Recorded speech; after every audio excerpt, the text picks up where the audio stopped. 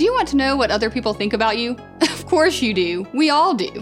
It's something that's in all of us from early in our lives. I mean, think back to grade school, when you didn't have cell phones or Snapchat to send messages to your friends in school, but you had to use an even more reliable pipeline. You would handwrite a note, fold up the paper until it was really small, and then pass it underneath the desk to the kid sitting in front of you, who would pass it to the next person, all the way down the row until the note reached its intended recipient. They unfolded it, read it, wrote down their reply, and sent it back to you the same way. And the whole time, everyone is hoping the teacher won't see and the note doesn't get confiscated. And although not all the notes you would send were important, inevitably you caught sight of that guy or that girl, and you sent a really important note. Do you love me? Check yes or no. And you waited on the edge of your seat for the answer, because you needed to know, what do they think about me? Well, in this video today, I'm not going to be able to answer what your childhood crush thinks about you, but we've got an even more important question to answer. If you could pass a "Do you love me" note all the way to God's desk, what do you think he would check? Would he check yes or no? Now wait a second before you answer that question. Because I think for a lot of us, especially if you grew up in church or a religious home, your first answer would probably be, well, of course, God would check yes. But I want you to search way down deep into your heart where nobody knows what you think and feel except you. Do you really believe God is fond of you? Do you think he likes you? Everything about you? Do you think he actually cares and he's interested in your life? Well, here at Community Christian Anywhere, we believe that no matter who you are, you can have certainty in the answer to those questions. In fact, we say all the time, no matter what you think about God, God can't stop thinking about you. He's for you, and he only has good things in mind for your life. And if you think that might be too good to be true, I want to challenge you to watch the rest of this video, because that's what we're going to be figuring out together. What does God think about you? I believe if you find the answer to that question, it'll not only change your life, but change the lives of those you interact with.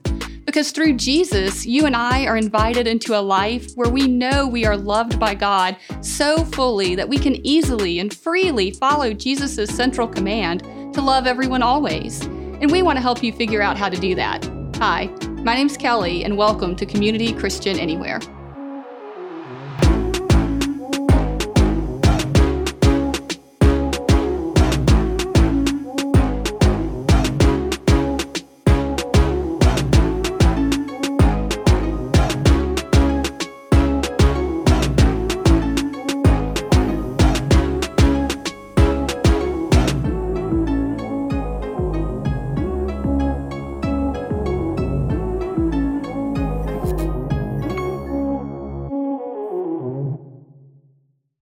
So here's what I know about you, and I know this because it's true of me too.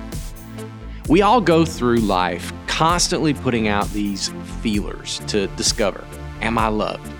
Am I valued? Am I wanted? We just want to know, do the people that I value, the ones who are most important to me, do they really love me? In other words, would they check yes or no? And I think it's just part of what it means to be human. We have this need, and it's born into us, to be loved and to share love with other people. And that certainly includes God, however you perceive God. But when it comes down to it, how can you really know for sure that someone loves you? How can you tell? I mean, what are the signs and the signals that will convince that part of you deep down that wonders sometimes if you're loved or not? And while I was thinking about all of this, I decided to conduct a little experiment. So I sent my wife a text and I asked her, honey, what's the one thing that is a convincing sign for you that I really love you? And as I waited for her answer, I started thinking about all the thoughtful, romantic gestures that I've made over the years, you know, the gifts, the dates, all the memories, all the thousands of times that I said the words, I love you, to her. So I get a reply back from her, and here's what her text said. She says, you know, I love it when you put my coffee cup out for me in the mornings. I'm like, wait, that's it? She said, yeah, it always lets me know that you've thought about me and that you know me and you care about my wants and my needs. And here's what that reminded me of, and it should remind all of us of this. Love proves itself with actions. See, my wife and I, we've been together for over 25 years now. And I've told her nearly every single day that I love her. But those words, they would all add up to nothing if there hadn't been some actions along the way to prove to her that it was true. In other words, my wife isn't convinced that I love her based on what I've said or how many times I've said it. It was the actions that I've taken that proved my love to her. Now, here's how this relates to my question earlier about God's love for you. See, for most of us, I think we tend to doubt that God loves us when a couple of things happen. First of all, you doubt God's love when you do something wrong. And maybe that comes from the picture of God that you have in your mind. Maybe that's how you were taught to think about God when you were younger, or maybe that's just the way things worked in your family growing up. And if you acted right and you behaved, everyone was happy with you. But if you messed up, you faced anger, yelling, and a lot of disappointment. But there wasn't a lot of love when you did wrong. So now you see God the same way. Now He's a God who could never love someone who does the things that you do, right? But then there's another time when many of us doubt God's love. It's when you experience pain, when you struggle, when things don't go your way. There's always that voice inside of you that often says, man, if God loved me, this wouldn't have happened. If God cared, things wouldn't be working out this way for me. And I want to just say right here, I understand that. I mean, you're not the first person to have those thoughts. I've had those same feelings from time to time in my life. But I want to share with you some good news. You know, there is a way for you to have a relationship with God where you can know that He's with you and you know that He loves you, even in those times when you're tempted to think that He doesn't. When you're feeling guilt over things that you've done, or when your life circumstances cause you to kind of wonder, you can have confidence in the love of God for you. Now, in this series, we've been using the words to a simple childhood song as a model for everything that the Christian life is all about. Jesus loves me, this I know, for the Bible tells me so. And it's that word love that I want to explore with you today. See, you can know for sure that God loves you because of what Jesus has done for you. Because remember, love proves itself by its actions, right?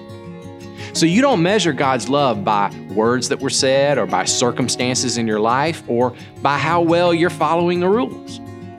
God's love is measured in the action that God took on your behalf. And the more sacrificial the action, the greater the love. I mean, Jesus Himself said it this way: greater love has no one than this, to lay down one's life for one's friends. Now let me ask you something. Is there anyone you'd be willing to die for? Someone you'd push out of the way of an oncoming car, allowing yourself to take the hit? Someone you'd shelter with your own body if your house was collapsing in on you? I'll bet you've got a few people in mind. Your child, your spouse, your parent, maybe even a very close friend. But I'll bet that list, it doesn't get much longer than that.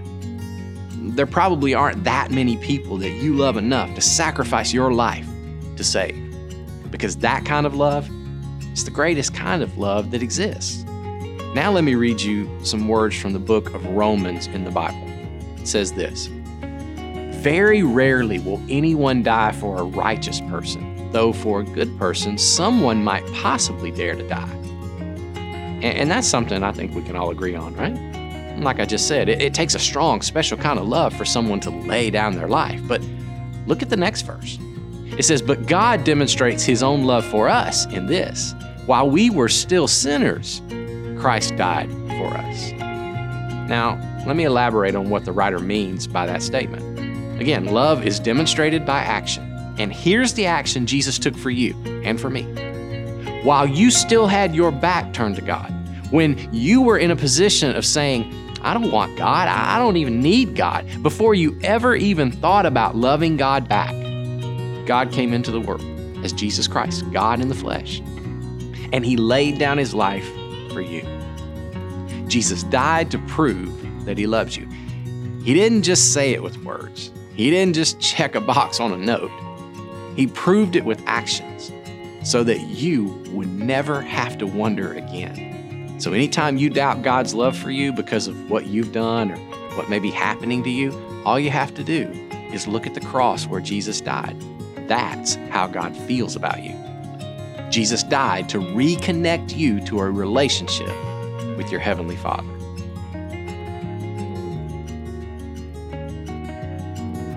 So why was Jesus' death even necessary? If God is so smart and if God is in charge, how did things spin so out of control that God would have to self-sacrifice to fix it? Well, to answer that question, we need to look at the story of God and His creation, which we have in the Bible. And it all starts with God's desire. See, God desires to be with you, for you to be in His presence. This is what you were created to experience and enjoy. And one of the amazing parts of being in God's presence is there is no death. There's only life, life eternal.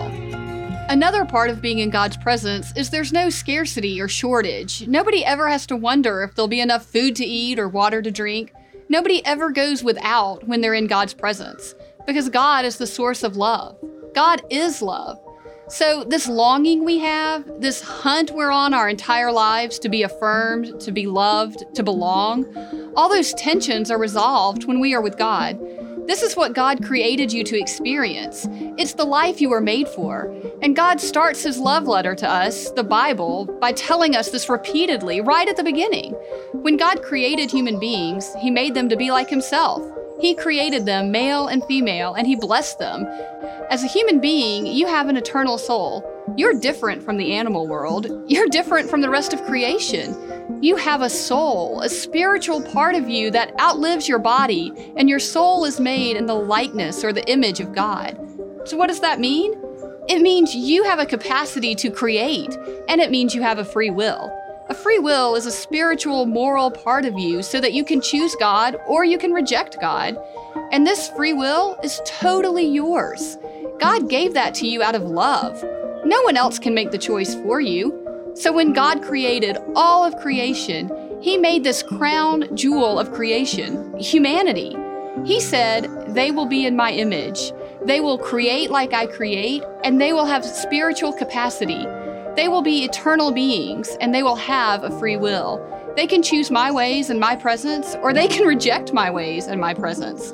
And this is the next step in the story of God and humanity.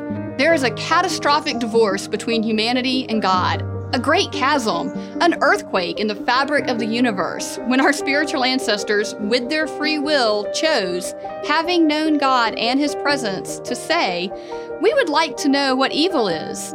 See, God had told them, in my presence, you won't know evil. Here's the door if you want to go through it, but if you do, it will bring death and destruction. And having been created with a free will, they chose to walk through that door. And just like when you were a kid and your parents divorced and you didn't get to have a say whether they divorced or not, you have been born into a world that is divorced away from God because of the choices of our spiritual ancestors. And so what do we experience? Mortality. We die. We experience being broken away from God. And whether we realize it or not, we spend our whole lives hunting, trying to restore that relationship. And we spend our lives unresolved. Even at the DNA level, our bodies have components that are unresolved. That's why we get cancer, COVID, and dementia. It's why our bodies break down.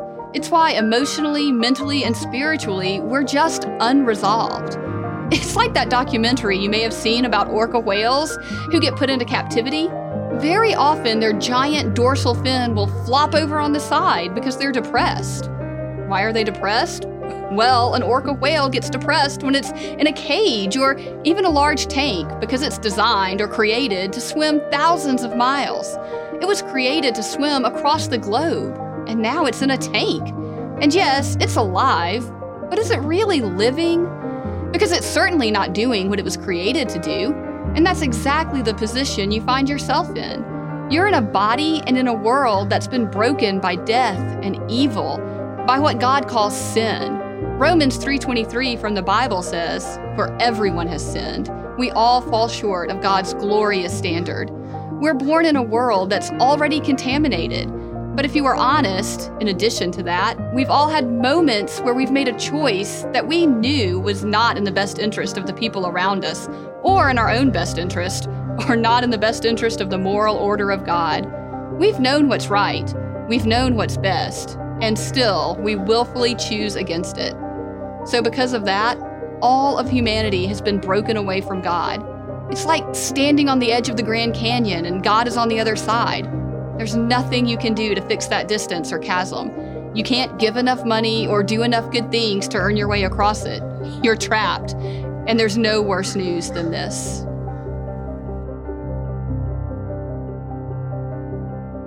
Now, if the story ended here, it'd be pretty depressing. But there is good news. When God saw humanity in this position, He didn't just leave us there. He decided that He Himself would intervene, and this is the reason that Jesus had to be human and God at the same time, because He came to perform God's rescue. And what Jesus did was He literally created a bridge across the divide between us and God. Jesus said in John 14:6, "I am the way, the truth, and the life. No one comes to the Father except through me." In other words, as Jesus says many times in His life, the way to the kingdom of God, He said it's a narrow road. See, not all roads lead to God, but this road, it's open to everyone. Whoever wants to can come.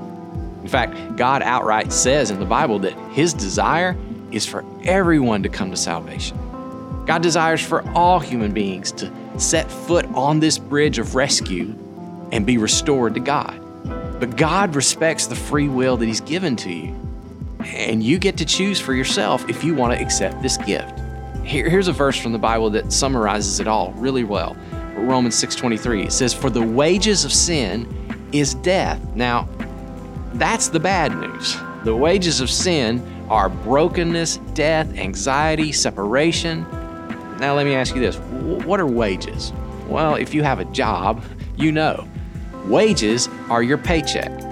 In your salary, it's this agreed upon contract where you say, I'll work for this much per hour or per year, and when you do, your employer gives it to you, right?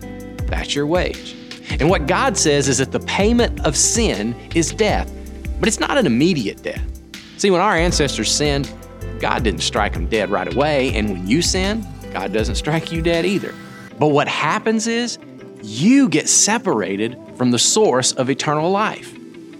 See, it's not that God is mad at you and He's going to cause death in your life, but it's that you've been pulled away from the source of eternal life. And until you get restored to Him, you won't experience eternal life. So, the wages of sin is death, but here's the good news. But the free gift of God. Now, a gift is something that's always free, something you don't earn, but you do have to open it and receive it. The free gift of God is eternal life through Christ Jesus our Lord. Here's the thing about eternal life. If I were to die tonight, I know with all confidence that I'll wake up in God's presence in eternal life. But eternal life is so much more than that. See, it begins right now. I know that God is with me every day in this life. I've been made right with my Creator. And my longing to be loved and accepted and secure, those needs have all been met by my Creator, and it changes my life now. And it also guarantees me eternal life after my body wears out. In fact, think about your age for a moment. How old are you? Now, just put that number in your head, and now add 50 to it. Now, most people who are blessed with a long life live to be around 80 years old. So here's the question. You going to be alive in 50 years? Or will you be close to the end of your life? See, here's the point I'm making. We have such a short time on earth to receive this gift of eternal life. God has given us this time, but He won't violate your free will because, see, love doesn't do that. See, here's what love does. Love sent His Son, Jesus, to willingly lay down His life for you, to prove that God loves you, and to make a way for you to receive this gift of eternal life, to bring you back to the source of life, your Heavenly Father. That's what it means when we say, Jesus loves you.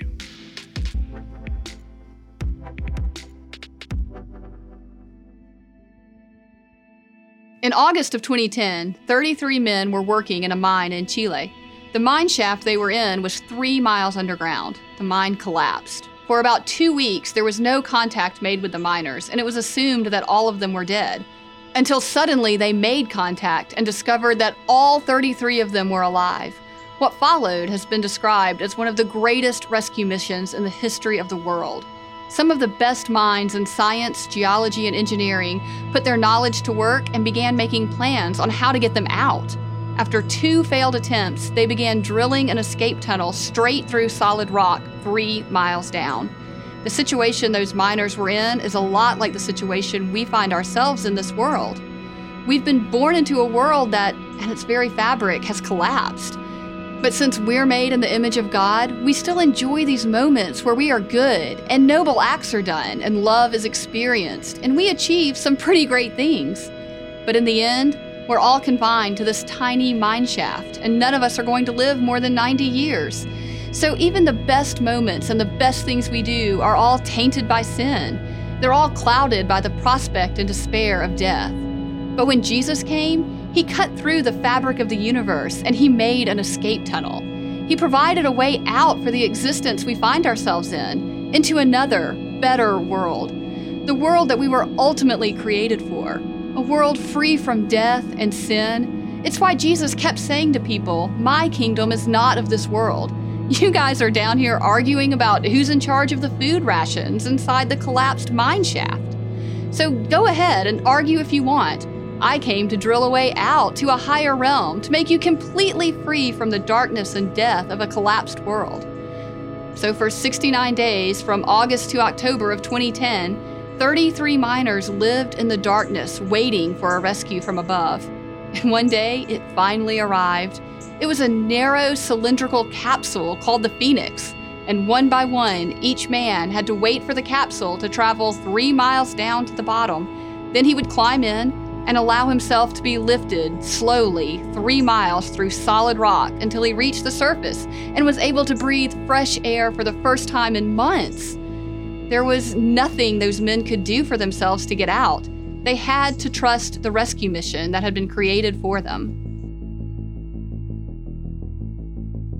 And in a similar way, God has done the same for you. He's done all the hard work and sacrifice. He has drilled down through all the mess of our lives and the world we live in, and He's provided a way out. But just like each of those miners had to admit, they couldn't do it on their own, and they had to trust that cable to lift them up for 3 miles, you must decide, will I put my trust and my faith in God's rescue? I mean, can you imagine for a moment one of those miners standing in that mine and saying, you know, that way out, it's fine for you guys, but it looks a bit narrow and restrictive to me. I think I'll just rely on my own plan to get out of here. I mean, come on, I've got a flashlight, I've got a pickaxe. I think I can do this on my own. But the fact is, that's what most people are doing. They reject God's rescue, which is God's perfect, boundless love shown for them in Jesus. And for whatever reason, they decide they just can't trust it. And they choose to figure it out and do it all on their own. So the question I have for you is this: how about you? Who are you trusting to rescue you from this world that, yes, has its good moments, but in the end is corrupted by sin and death and darkness? See, the Bible tells us this very plainly. If you openly declare that Jesus is Lord and you believe in your heart that God raised Him from the dead, you will be saved. You can have eternal life. Not one day in the future when you die. It can start for you right now. So if you've never declared Jesus as your rescuer in a public way, man, I would love to be your witness and help you take your first steps of trusting in God's love for you. Right now, would you just text the word rescue to the number on the screen? And I'll respond as soon as I can, and we'll start a conversation that could change everything about your life today and for eternity.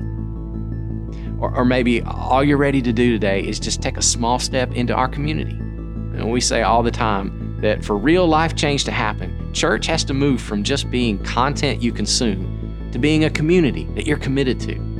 Now, one easy step you can take towards community today is to go to the website on screen, cccanywhere.com, and click on the card that says Join Our Facebook Group. You'll be redirected to our online community where if you click the Join Group button, you can begin connecting with others from all around the country who are finding what it means to love everyone always just as Jesus has loved us. I hope to see you there. But no matter what you choose to do today, I hope you leave knowing that no matter what you think about God, He can't stop thinking about you. He loves you. You can experience that love here and now if you would just reach out to Him. And we'd love to help you with that.